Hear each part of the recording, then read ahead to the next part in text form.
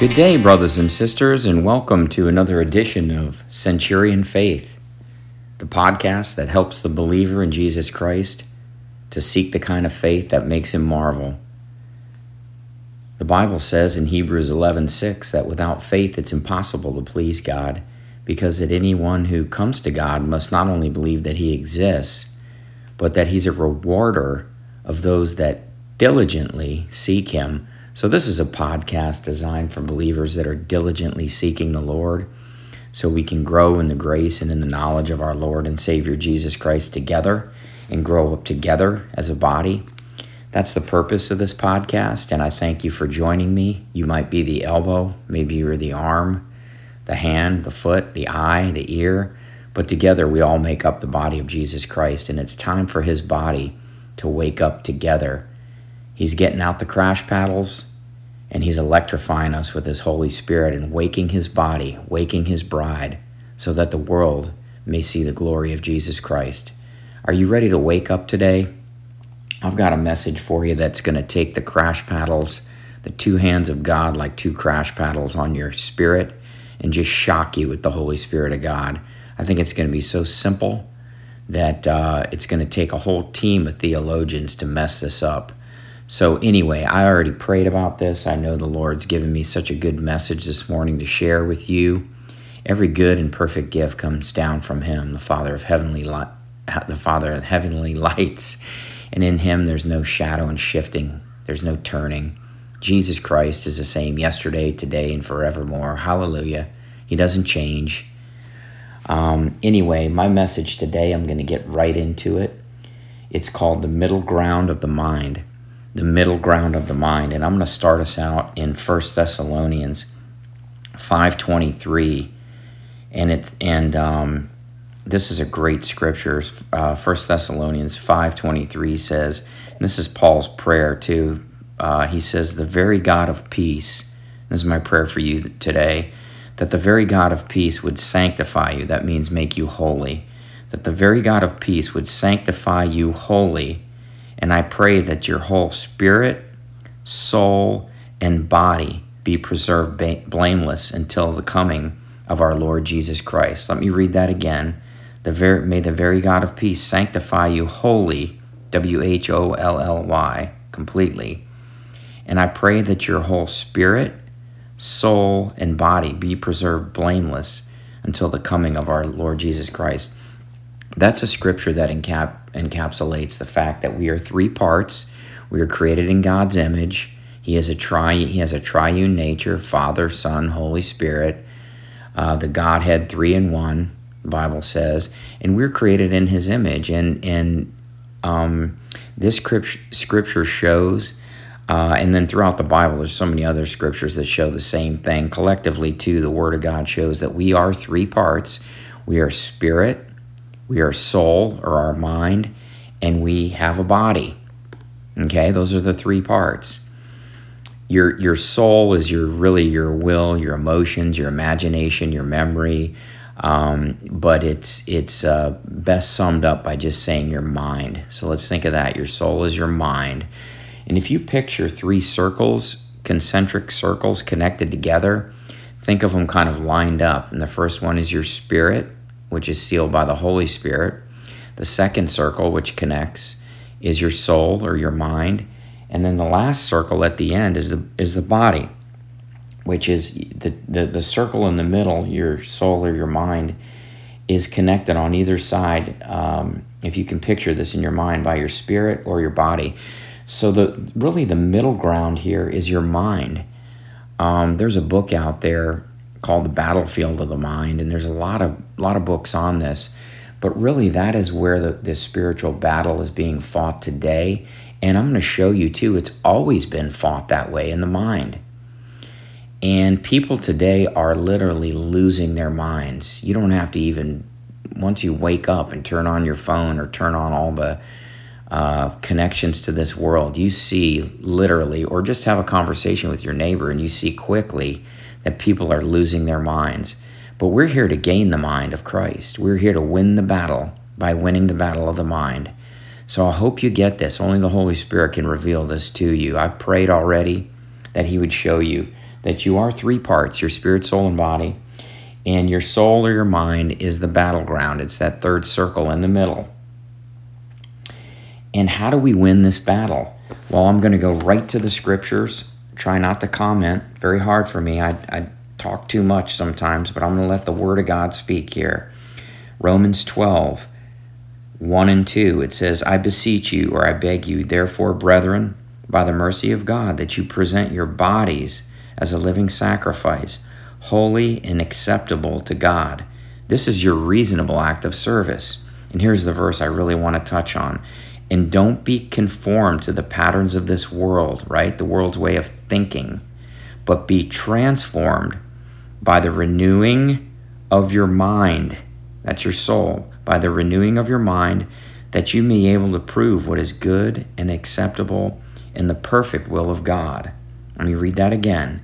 Do not be conformed to the patterns of this world, but be transformed by the renewing of your mind, that you may prove what is the good and acceptable and perfect and pleasing will of God. For I say, through the grace given to me, that to every man among you, to not think of yourself more highly than you ought to think, but think soberly, accordingly, as God has dealt to every man the measure of faith. And I believe the measure of faith is the measure of the Spirit. And as the Bible, as we just read, we have already been given, the Bible says, fullness in Christ, Colossians 2:10. So we don't lack anything in our spirit. The spirit part of us is sealed with the Holy Spirit of God, Ephesians 1:13.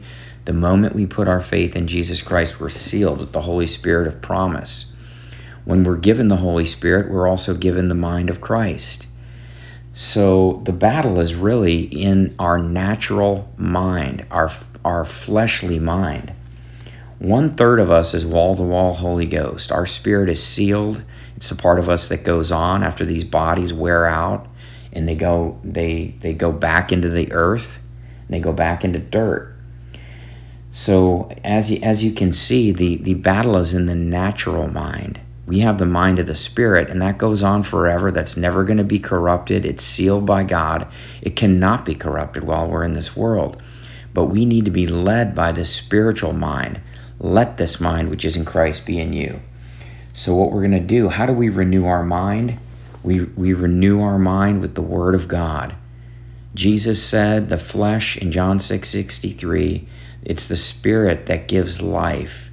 The flesh, which is your body and your natural mind, the flesh profits you nothing. It's the Spirit that gives life. And he said, these words that I speak to you, they are spirit and they are life. God's word is spirit and it is life. We're not only one with the Spirit, we're one with the Word of God, which is written by the Holy Spirit. It's God-breathed, right?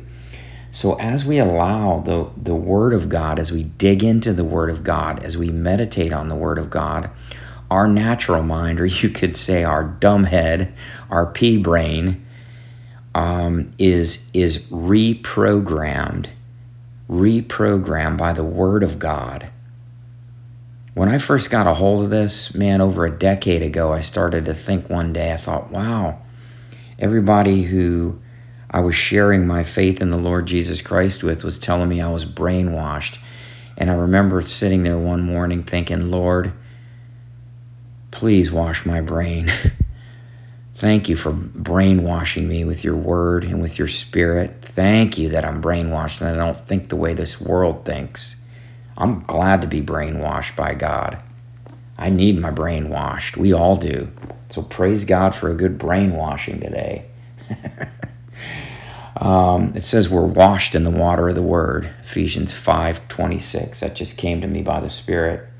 1 Corinthians 2:16 says, who should know the mind of the Lord that we may instruct him, right?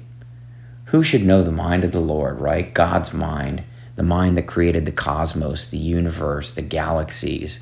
Like we're going to tell him anything, right? But then what does the next verse say? And again, this is 1 Corinthians 2:16. Who has known the mind of the Lord that we should instruct him? But we have the mind of Christ. We have the mind of Christ. A humble mind, a mind that wants to serve. What is the mind of Christ? Let's go to Philippians 2:5. I love the Word of God. Man, I'm so excited. I'm practically shaking here. Philippians 2:5 says, that means your permissive will. Philippians 2:5, let this mind be in you, which was also in Christ Jesus. Talking about when he walked in the flesh, when he was here on earth. Let this mind be in you, which was also in Christ Jesus, who being the form of God, meaning God himself coming down in the flesh, he thought it not robbery to be equal to God. But he made himself of no reputation, and he took on the form of a servant, and he was made in the likeness of men. And being found in the fashion of a man, he humbled himself and became obedient to death, even death of the cross. Wherefore God has exalted him and given him the name which is above every name, that at the name of Jesus every knee will bow, in heaven and on earth and everything under the earth, talking about hell, and every tongue will confess that Jesus is Lord, to the glory of the Father. We can actually, with our own free will, allow the mind of Christ to be in us. It's a humble mind. It's not a mind that wants to unpack all the mysteries of the galaxies and think in these high and lofty ways, but it's a mind that's a servant's mind that thinks of others first. What better way this week, Easter week, to think of service to others than to think of Jesus and how he humbled himself, became a man, became in the likeness, he who knew no sin, he became sin for us, so that in him we could be the righteousness of God in Christ. He gave his life for all sin, past, present, and future. By one offering, it says in Hebrews 10:12, this man, after he had offered one sacrifice for sins forever, sat down at the right hand of God, expecting that the enemies of God would become his footstool. By one offering, it says, he has, past tense, sanctified or made holy everybody who would believe in him, right? By one offering, he has perfected forever those that are made holy. What a great scripture. The work is done. Jesus has rested at the right hand of the Father. He's got his feet on the earth. All we got to do is tickle the feet, the body of Christ. That's us. And wake up. This is what they do with people that are in a coma. They try to tickle their feet. God's tickling the feet of the body of Christ, saying, wake up, body. Let's get going. Let's get up. Let this mind which is in Christ be also in you. I've been terrified lately to watch all this stuff on AI, artificial intelligence. It's absolutely terrifying when you dig into this, what's going on. It is absolutely demonically led and possessed in so many ways. There are some people that are good, that are born again, that understand these technologies. God's given them that ability. And they want to do, there's some good things that could come out of it. But ultimately, the devil, while we're here in this time, that seems like the devil's really gotten a hold of the AI. And he eventually will turn it for evil. It's going to turn on us. But let me tell you about God's AI. God's AI is anointed intelligence. Or you could say spiritual intelligence, or you could say wisdom. That's God's AI. The mind of the Spirit that created all this matter is well above all this technology and all this stuff that we see on the earth. It's a fart in the wind to God. It's nothing. It's going to burn up. All this AI stuff and people being impressed with this and, we're going to live forever and we're going to upload our consciousness into the internet and we're all going to be connected bodies, the Internet of Things. It's demonic. We're supposed to be connected by one Spirit. That's the Spirit of the Lord. I'm gonna go all the way back to Genesis, and then I'm gonna close. When God flooded the earth, here's why he did it. Genesis 6:5. It says, God saw the wickedness of man was great in the earth, and that every imagination, right? Think of the mind of people. We're talking about the mind, in the battlefield of the mind, in the middle ground of the mind, and winning that battle in the middle, the mind. God saw that the wickedness of man was great in the earth, and that every imagination and all the thoughts in the heart of man was evil continually. And he repented. In other words, he regretted that he made man on the earth, and it grieved him in his heart. And the Lord said, I will destroy man who I have created off the face of the earth, all the beasts and all the creeping things, all the fowls of the air, for it repents me that I have made them. He was grieved because these people were constantly thinking evil thoughts, right? So let's go fast forward to 2 Corinthians 10:5, and I'm going to close with this. 2 Corinthians 10:5. Turn there with me if you want to, or go back later and look, but just listen. 2 Corinthians 10:5. I'm going to start in 10:4 actually. The weapons of our warfare are not carnal, right? They're not fleshly, but they're mighty through God to the pulling down of strongholds. Man, there are some strongholds we need to pull down today, and here's how we do it. 10:5.